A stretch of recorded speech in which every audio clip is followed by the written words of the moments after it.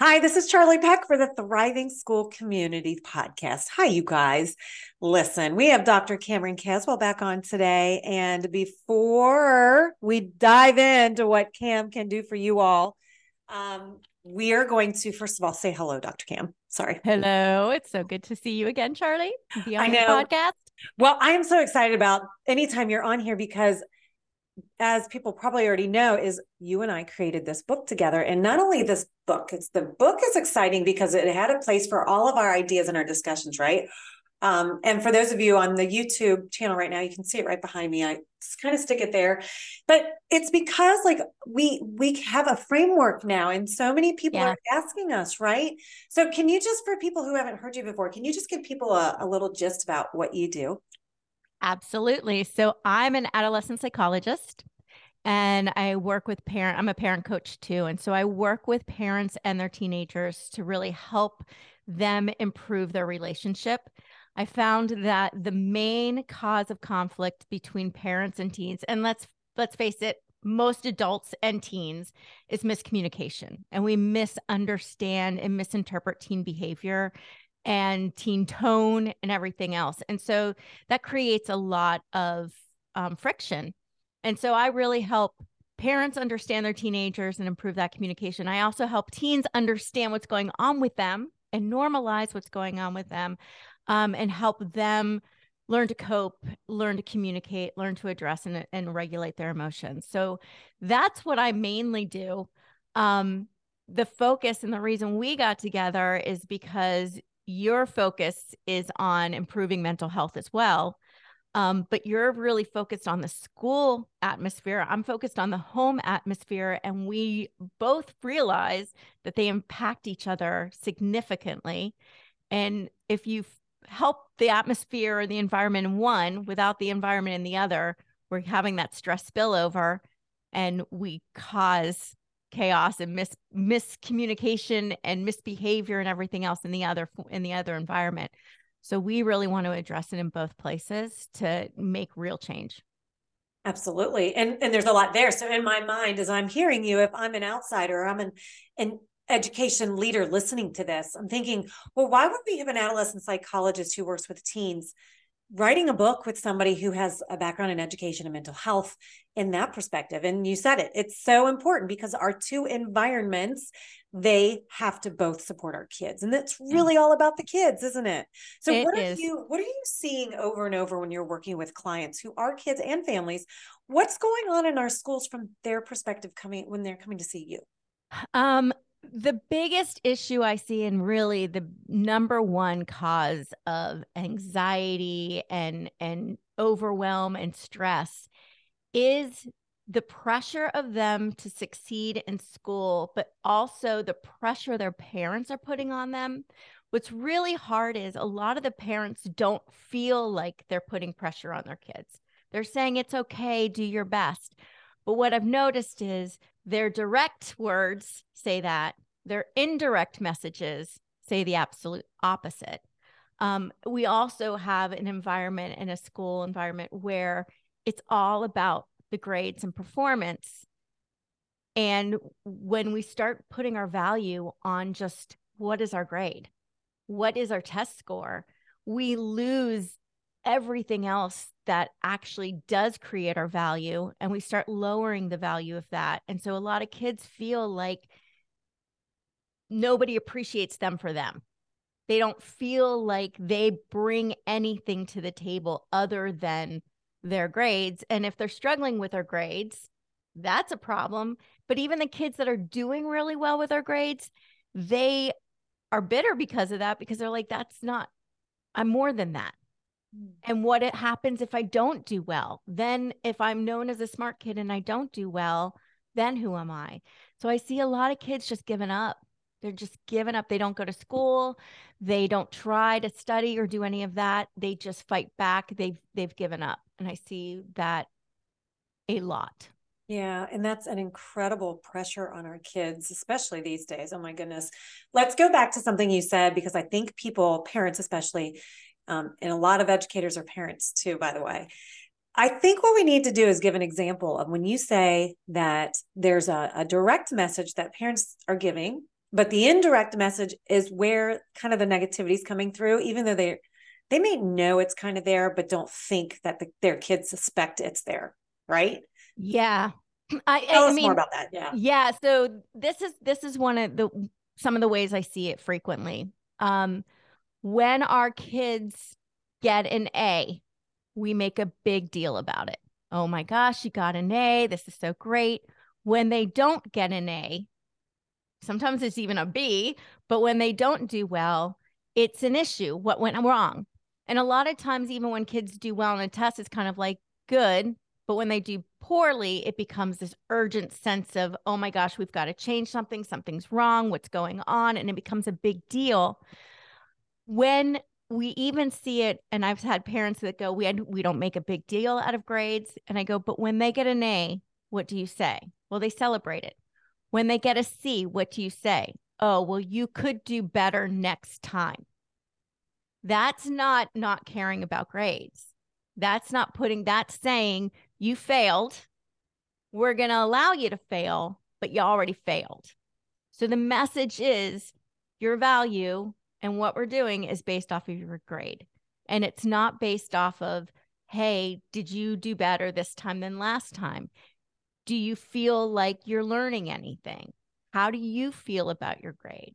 Right? What do you think is relevant? What are you passionate and interested about? And what do you need to learn in order to pursue that? Kids are not meant, and adults are not meant to be experts in every single subject. So when I see kids that go, I'm an A student, they then go into middle or high school, which is a lot harder. They struggle to keep those A's up, particularly now they have so many more subjects that they're covering. They have more complicated subjects that they're covering. They're trying to do APs, and they're forced to, like, you're supposed to excel in every single class. It's a lot of pressure rather than saying, what are you really interested in? What are you learning? What are you exploring? And focusing on the effort that they're making. That's one of the ways we do it. And I think that's because us as adults have been programmed to believe that our kids' future depends on their grades. Yeah. I mean, there's so much there, Dr. Kim, because I'm sitting here listening and I'm feeling like a parent here and I'm feeling like an education leader here. And my questions are different than when you and I have our conversations. So because we need to address parents in our school community as a part of the solution to improve mental health. That's really what this is about. Can you kind of talk about the message you think that we need to be sending instead, which I heard a little bit about it, but I'm also wondering, like, what about, like, when they do get a C, what if they typically get A's and then they got the C? Do we really want to celebrate C's like we would celebrate A's? And I think I know the answer, or do we just need to adjust our thinking around that grade because we live in the school system that does happen to grade us? You know, if a kid is, that your kid is not doing what their potential is, how do you actually handle that? Let's talk about I think, first of all, celebrating A's right there is where we might go astray, because from a lot of the kids I've seen, the A's don't represent what they've learned. It doesn't represent their abilities. It represents their ability to remember and put down and know the system. That's what it's doing. And most of them don't have value in that A. The A to them is like, I feel good because my parents are proud of me, but I don't feel good because it doesn't mean anything to me except for the fact that I'm told I should do that. Okay, right? So I agree with you. I do. I appreciate that. What do we say to parents then in a part of our school communities that know that their kid actually wants to go into certain programs that you have to have A's? You do need to have those A's. And so their heart's in the right place. They're like, well, we know what that system is too. And in order to get to those programs and those opportunities that we know that you're capable of getting, then you do have to get those A's. So how do we treat that? This is where it becomes challenging, because as parents, we get this sense of urgency. If we back off, if we don't ride all the time, to push them to get those A's, they're not going to be able to get into the right school to get into that, right? What I'm seeing is that when parents are the ones constantly doing the writing, it becomes about the grades become more important and more their grades than their kids' grades. What they're doing is they are stealing the opportunity for their kids to develop the skills they actually need to be successful out in the world. They're robbing them of the opportunity to learn how to fail and learn from that. They're not learning how to manage their own time. They're not learning how to find their internal motivation that pushes them or their persistence. They're also decreasing the connection and influence they have on their kids long term because they're becoming the bully and the enemy in this rather than part of the team saying, I want you to achieve your goals just as much as you do. What are your goals? They might not know. What do you love, right? I, as a parent, have some great ideas of what I think my daughter would do well or what good jobs are, but I'm not my daughter. My daughter is the only one that knows what truly drives her, what truly motivates her. And when she looks through school from that lens and looks through education through that lens, she goes and educates herself more than I see sometimes in school. But even in school, she'll find those things that she relates to and that interest her. And she excels when she does that because now there's a reason for it. What I'm seeing lacking with a lot of kids is they do not resonate with what's being taught. They don't see the relevancy to their own lives. And a lot of the things that are relevant to them, gaming, social media, YouTube, TikTok, those are actually things that are often banned or looked down upon or like waste of time. So the things that they love have devalued, waste of time, when actually they're tools that they could be learning from, right? We need to go and do the things that we don't learn well from, like going and staying up in your room and trying to focus on something that's boring for a really long period of time. It's not, there's other ways to learn. So I think what we need to is adjust. So when it comes to parents, and here's what's hard, because I've gotten emails from teachers and I know that feeling of you feel scolded yourself. I feel like, oh my gosh, the teacher's pointing out my failure as a parent because my child's not doing what they, quote, should be doing. And I've learned to brush that off because they don't know my child the way I know my child. And their focus on education is important, but it's not the only education I know my daughter's getting, right? So that becomes less of a panic. Oh no, now I got to go push my daughter to do what she needs to do and get that homework in so she's not in trouble, to going up to my daughter and saying, hey, I got an email. I know you've got this under control. Do you have a plan? Do you need help? And she owns it. As I've done that, she struggled sometimes, but increasingly she's getting better and better and better at it because it's her. She owns it and she's learning the skills. She's doing it. I'm not doing it. And that's what really is amazing, is that when she gets out of school, her grades may not be straight A's, but she will know how to problem solve. She will know how to go and advocate for herself. She will know how, right? There's so many skills that she's learned how to do through the process. Yeah, I mean, there's a lot there, Dr. Kim, and it's so helpful because I think these are questions that we all have, not only as parents, but as educators, as we're working with parents to help the kids succeed, right? That's what we all really want. And I know you told me before that parents actually typically want really good things for their kids, but the way they're going 100%. Yeah. So if you were working in a school community and you had the opportunity to work with parents and educate them, how would you use that so that they could be better partners with the teachers then? Yeah. I think the biggest thing that I tell parents and I encourage teachers is to always look beyond what they see as the problem. So when we see, so let's say it's grades, their kids are doing poorly, their grades are bad. The typical reaction that I often see is we take their phone away, We ground them, we nag them, we push them, we do whatever we can to force them to do their homework. The problem is we're not addressing why they're struggling with their homework, right? We make an assumption that they're struggling because they're distracted. But what I've seen is they become distracted because they're struggling.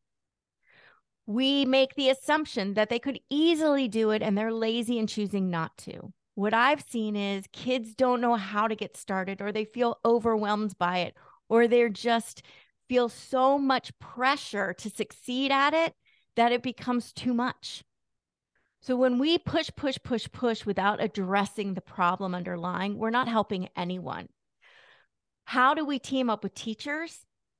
We need to be on the teacher side too. Teachers are trying to teach our kids. That is their job.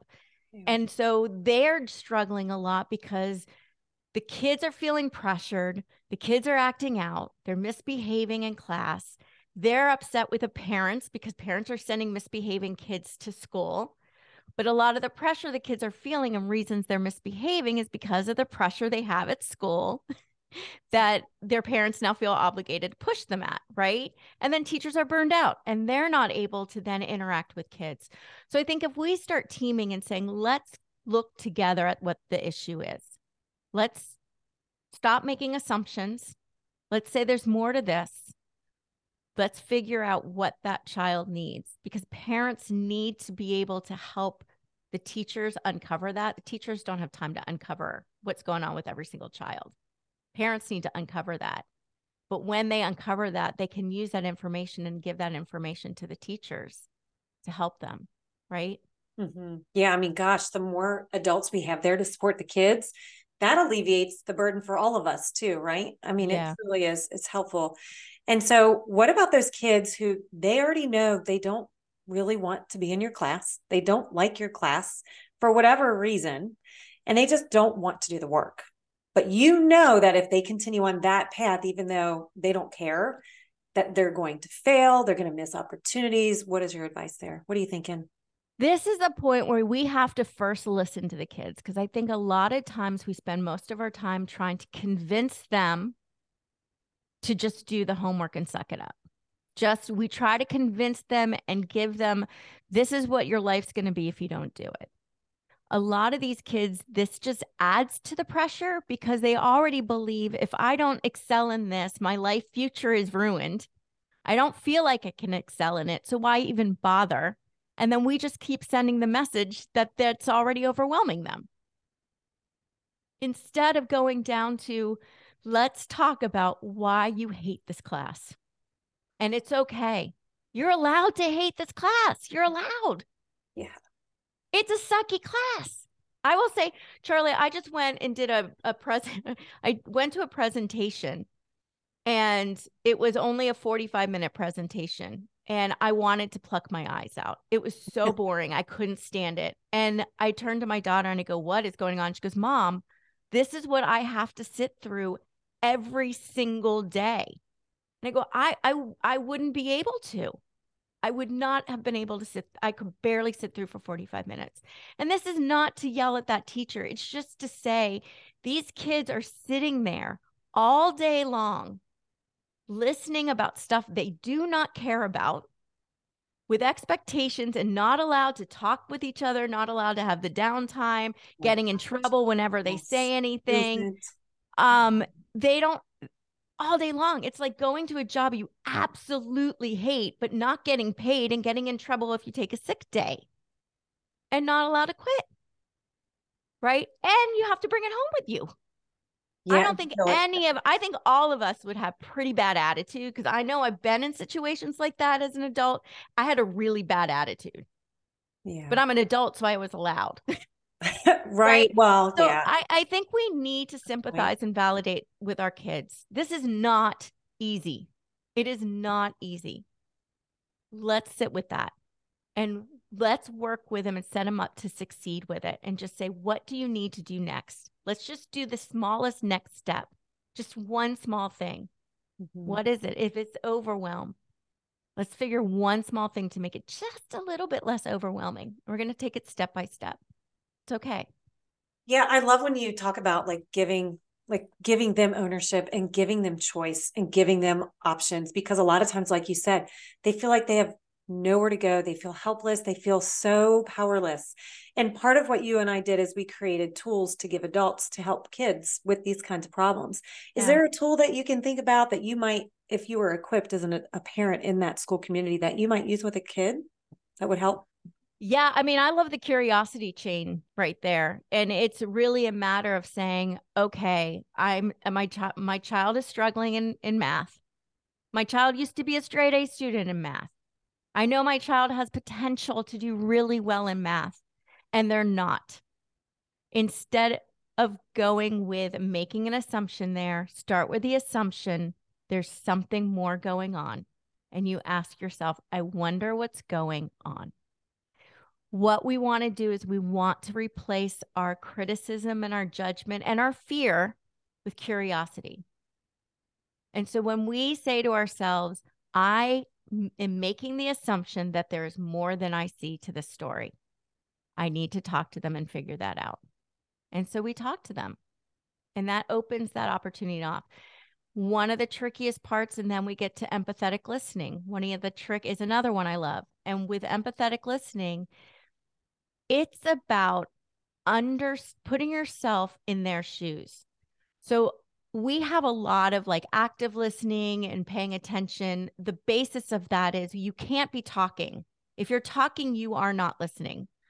And I'll have a lot of parents who will make the session about their child talking, and the parent will talk the entire time. As soon as one word is entered, the parent will then correct it and argue it and say why that's wrong, rather than saying, let me be quiet and let me understand what it's like to look through their eyes. I want to understand what it is to be in their seat. How are they feeling right now in this situation from their perspective? And when we try to see it from their perspective, we start asking the right questions because we know what we need to ask to understand, right? It's not something that's like prescribed. It becomes more authentic and genuine. And we're trying to understand. And then we understand what's going on. Only when we understand from their perspective what's going on can we sit there and help them understand and just guide them, not tell them, but guide them and help them to find a solution. It's Well, solution based.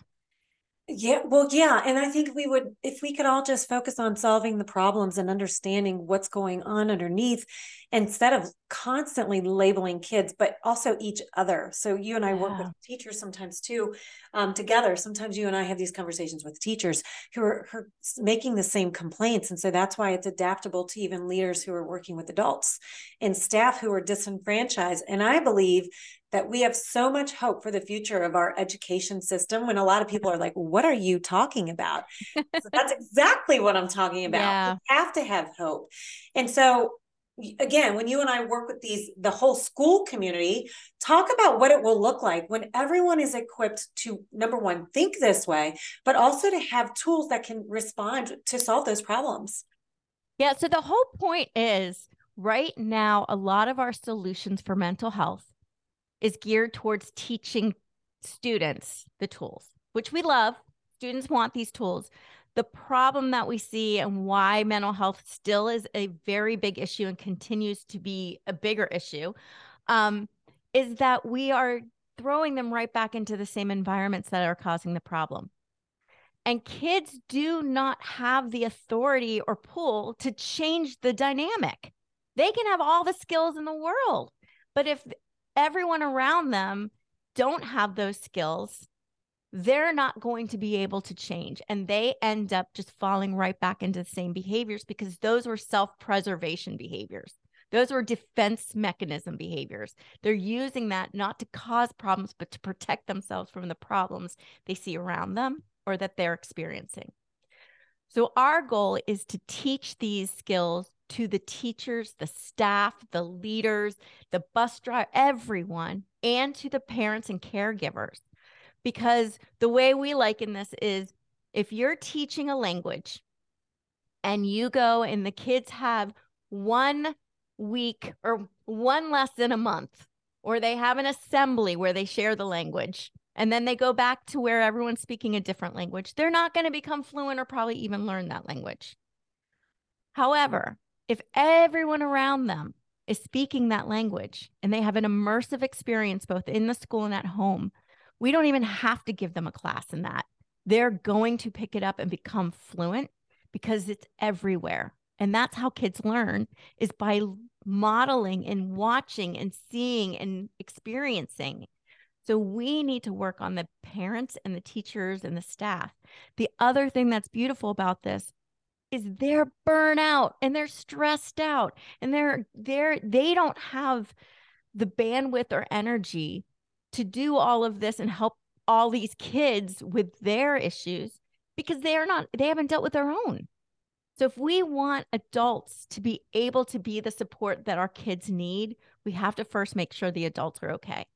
So a lot of what we teach is first about taking care of our own mental health, making sure we're okay. This is about our own self-esteem. It's about our perceptions with ourselves. It's about how do we make decisions that align with who we are.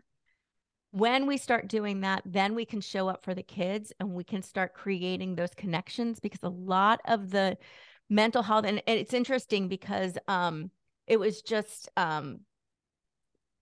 how now I'm blanking on his name, which is terrible, but they just said loneliness is another pandemic, and they've said that before, right? The Surgeon General just announced this, which the Surgeon General had announced this a few years ago too, but it continues. And this is a sense of feeling disconnected. People want to blame social media, but the problem I see is kids go to school and still feel disconnected at school. They're surrounded by people, but they're not building connections. Mm-hmm. These are the skills that help us build real connections, which is what's needed to support our mental health. So we teach this at home. We teach this in the schools. The adults everywhere now are modeling and creating a culture that boosts well-being. The kids naturally will all start learning those skills and adapting. Yeah. Every time I meet with a school leader, like whether it's a school principal or a district leader, or even superintendents, when I speak with them, and I talk about this with them, I'm like, well, we have to start with the adults. Sometimes they bring me in to work with students, or sometimes they bring me in, even most recently, they wanted to bring me in to meet with me about how can we use the material from our book to then give to teachers so that they can deliver it to students. And I said, wait a minute, I love what you're trying to do here, but why do you think we still have a problem after 30 years of trying that approach with SEL? That's why we're still having a problem. The same problem. Right. It's not, the students are not the problem. Yeah. The students are reacting to the problem. So if we keep trying to fix them without fixing the system and why the problem exists, it's just going to keep getting worse. Yeah, we're going to stay the same results, of course. And that just makes sense. We know that systemically that's happening. It has happened. It will continue to happen unless we change it. And so people really love to hear that, wow, well, I do have a parent engagement, either funding or initiatives. Really, we have initiatives, but we just don't know what to do with it. We don't know what to do with it. And so I say, well, it's easy to say I have this teacher professional development, come on in and give these skills to them, which I'm happy to do. I do it all the time. I love doing that part. What I always tell the people I'm working with is, we've got to think about bringing those parents in and bringing them in soon, because the sooner you bring them on board and give them the same darn skills, like you already mentioned before, Dr. Cam, that's when the real change in your school culture is going to change. So how do you see that happening? Like, what would that actually look like if you worked, when you do, because you do work with parents? How do you do that? I do. Yeah. I mean, right now I work individually with a lot of parents, and they all have the same issues and questions. I mean, it's like a handful of the same things. So what we can do is, if we go through the school system, we can now give the information to all the parents, because they're asking the same questions. They're dealing with the same issues. If we can now say, we're going to go and provide you solutions, we're going to give you the tools and equip you to help your child and to address these concerns, so and prevent most of it. That's our biggest thing. Let's prevent these issues. If we can give the parents the tools and the information to prevent and to address these problems at home. They're not sending the kids into the school who are now misbehaving because they're, again, responding and reacting to their environment, not creating it.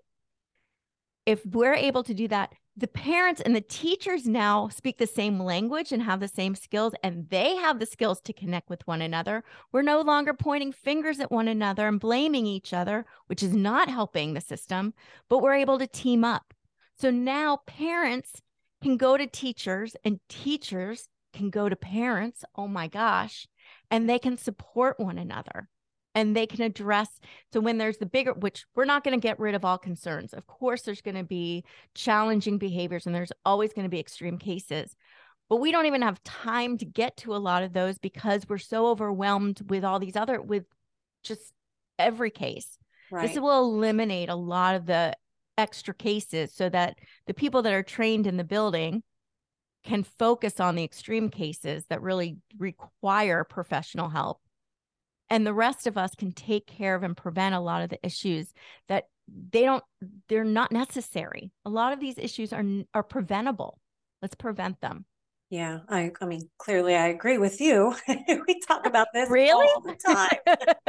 Yeah, but it's also good when we challenge each other too on some of these things because they're big problems. And, we're not seeking to change every single problem right away, but we believe that with this preventative approach, we're definitely going to see a change here. We've already seen it. So, okay. So I also want to let people know, like, if they do want to work with you and bring you into their schools to educate their parents and equip their parents, how do they get in touch with you, Dr. Cam?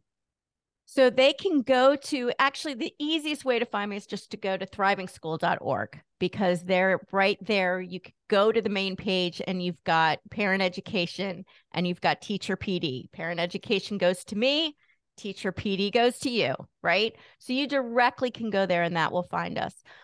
You can also go, and this really goes kind of to another area in the site, but if they wanted to do just regular coaching or see what I do with parents too, they can go to the AskDrCam.com, which is just another way to the same site. But that really is the main information, is how do we teach and educate parents is my main focus. And I think in order for this to be resolved, parents have to be part of the school solution. They absolutely have to be part of the school solution. We can't isolate the parents from any of this because they're too big of a part. And no matter what the schools do, if parents and families aren't involved, we still have that huge issue that is going to be sending kids into the problem or creating part of the problem. So if we really want to resolve that, we have to have parents involved. Absolutely. Yeah. So leaders who are thinking about ways that you can start off your next school year, or if you're in the middle of your school year, you're listening to this, or even at the end, and you're thinking about how do I make change? How do I engage parents more in our community? Well, let them know that it's not just their kids who will benefit, because we all know that they will. They will benefit too, because they're having these problems at home. So reach out to them. It is a true community. It's a community solution so that we're all in this together and there's, not that separation anymore. We're all doing it in a unified way. So that's the goal. So Dr. Cam, clearly people know about our book or whatever, but you have a separate book that you've written on your own. Talk about that. I do. I don't even have it with me, but it is Power Phrases for Parents, the teen edition. And it really supplements everything that Charlie and I are doing by providing actual just prompts. So a lot of times, and I did this because a lot of times parents will be like, I get the concept of that. I get it abstractly, but I don't know how to do it. So what I've done is under pretty much every single topic that you could be discussing with your kids, these are prompts for you to get the conversation going and going in the right direction. That's awesome. I mean, who doesn't need that? By the way, teachers need this too. They could absolutely benefit from that too. Yeah. And school counselors, by the way, too. I think that they would really benefit, and school social workers. Yeah. I mean, if anyone's working with a teenager, you always want that support. So please go find that. It's on Amazon. Tell them the title. It is on Amazon. Yep. Okay. What's the title again? Power Phrases for Parents, Teen Edition. Okay. So That's go it. get that. Yeah. Go get that. Start there. Yeah. And I would love to have people just reach out and find you online at thrivingschool.org. Also, because we're the Thriving School whole community, Dr. Cam and I are doing a virtual summit for educators in the fall, in the early fall. Yay. Yep. Yeah, I can't wait. Yes. And because parents are part of the solution, we are also doing a parenting summit in the fall. And then we're going to bring everybody together in April. A lot of people don't know about this yet. So just check out thrivingschool.org because all the information is going to be there. All right, Dr. Cam, what are you going to leave our audience with? We're listening, or we're speaking to educators, people who have a stake in education and improving school mental health, and leaders who are desperate to do something about improving mental health in their schools for not only their students, but their staff. I think there's two things we want to focus on. The first one is we want to put more focus on prevention so that we're preventing a lot of these issues from happening in the first place. And the best way to do that is to focus on the adults so that they're doing okay. They're showing up for the kids they want the way we need them to. And when they're okay, they're going to model that and the students will become okay as well. Love it. Thank you. Thank you very much for being here again. We'll have you again. Oh, of course. I hope so. Of course, this is long term. All right, you all. So just go to thrivingschool.org if you'd like more information. And we've got a ton of free resources for you, actually. So just look at the top and click on free resources. It can support you, it can support your teachers, and it can also support your parents. So I'm glad you're here. Please like and share this episode with people that you think will benefit from this. Thank you so much again. Thanks, Dr. Cam, for being here. Thank you, Charlie.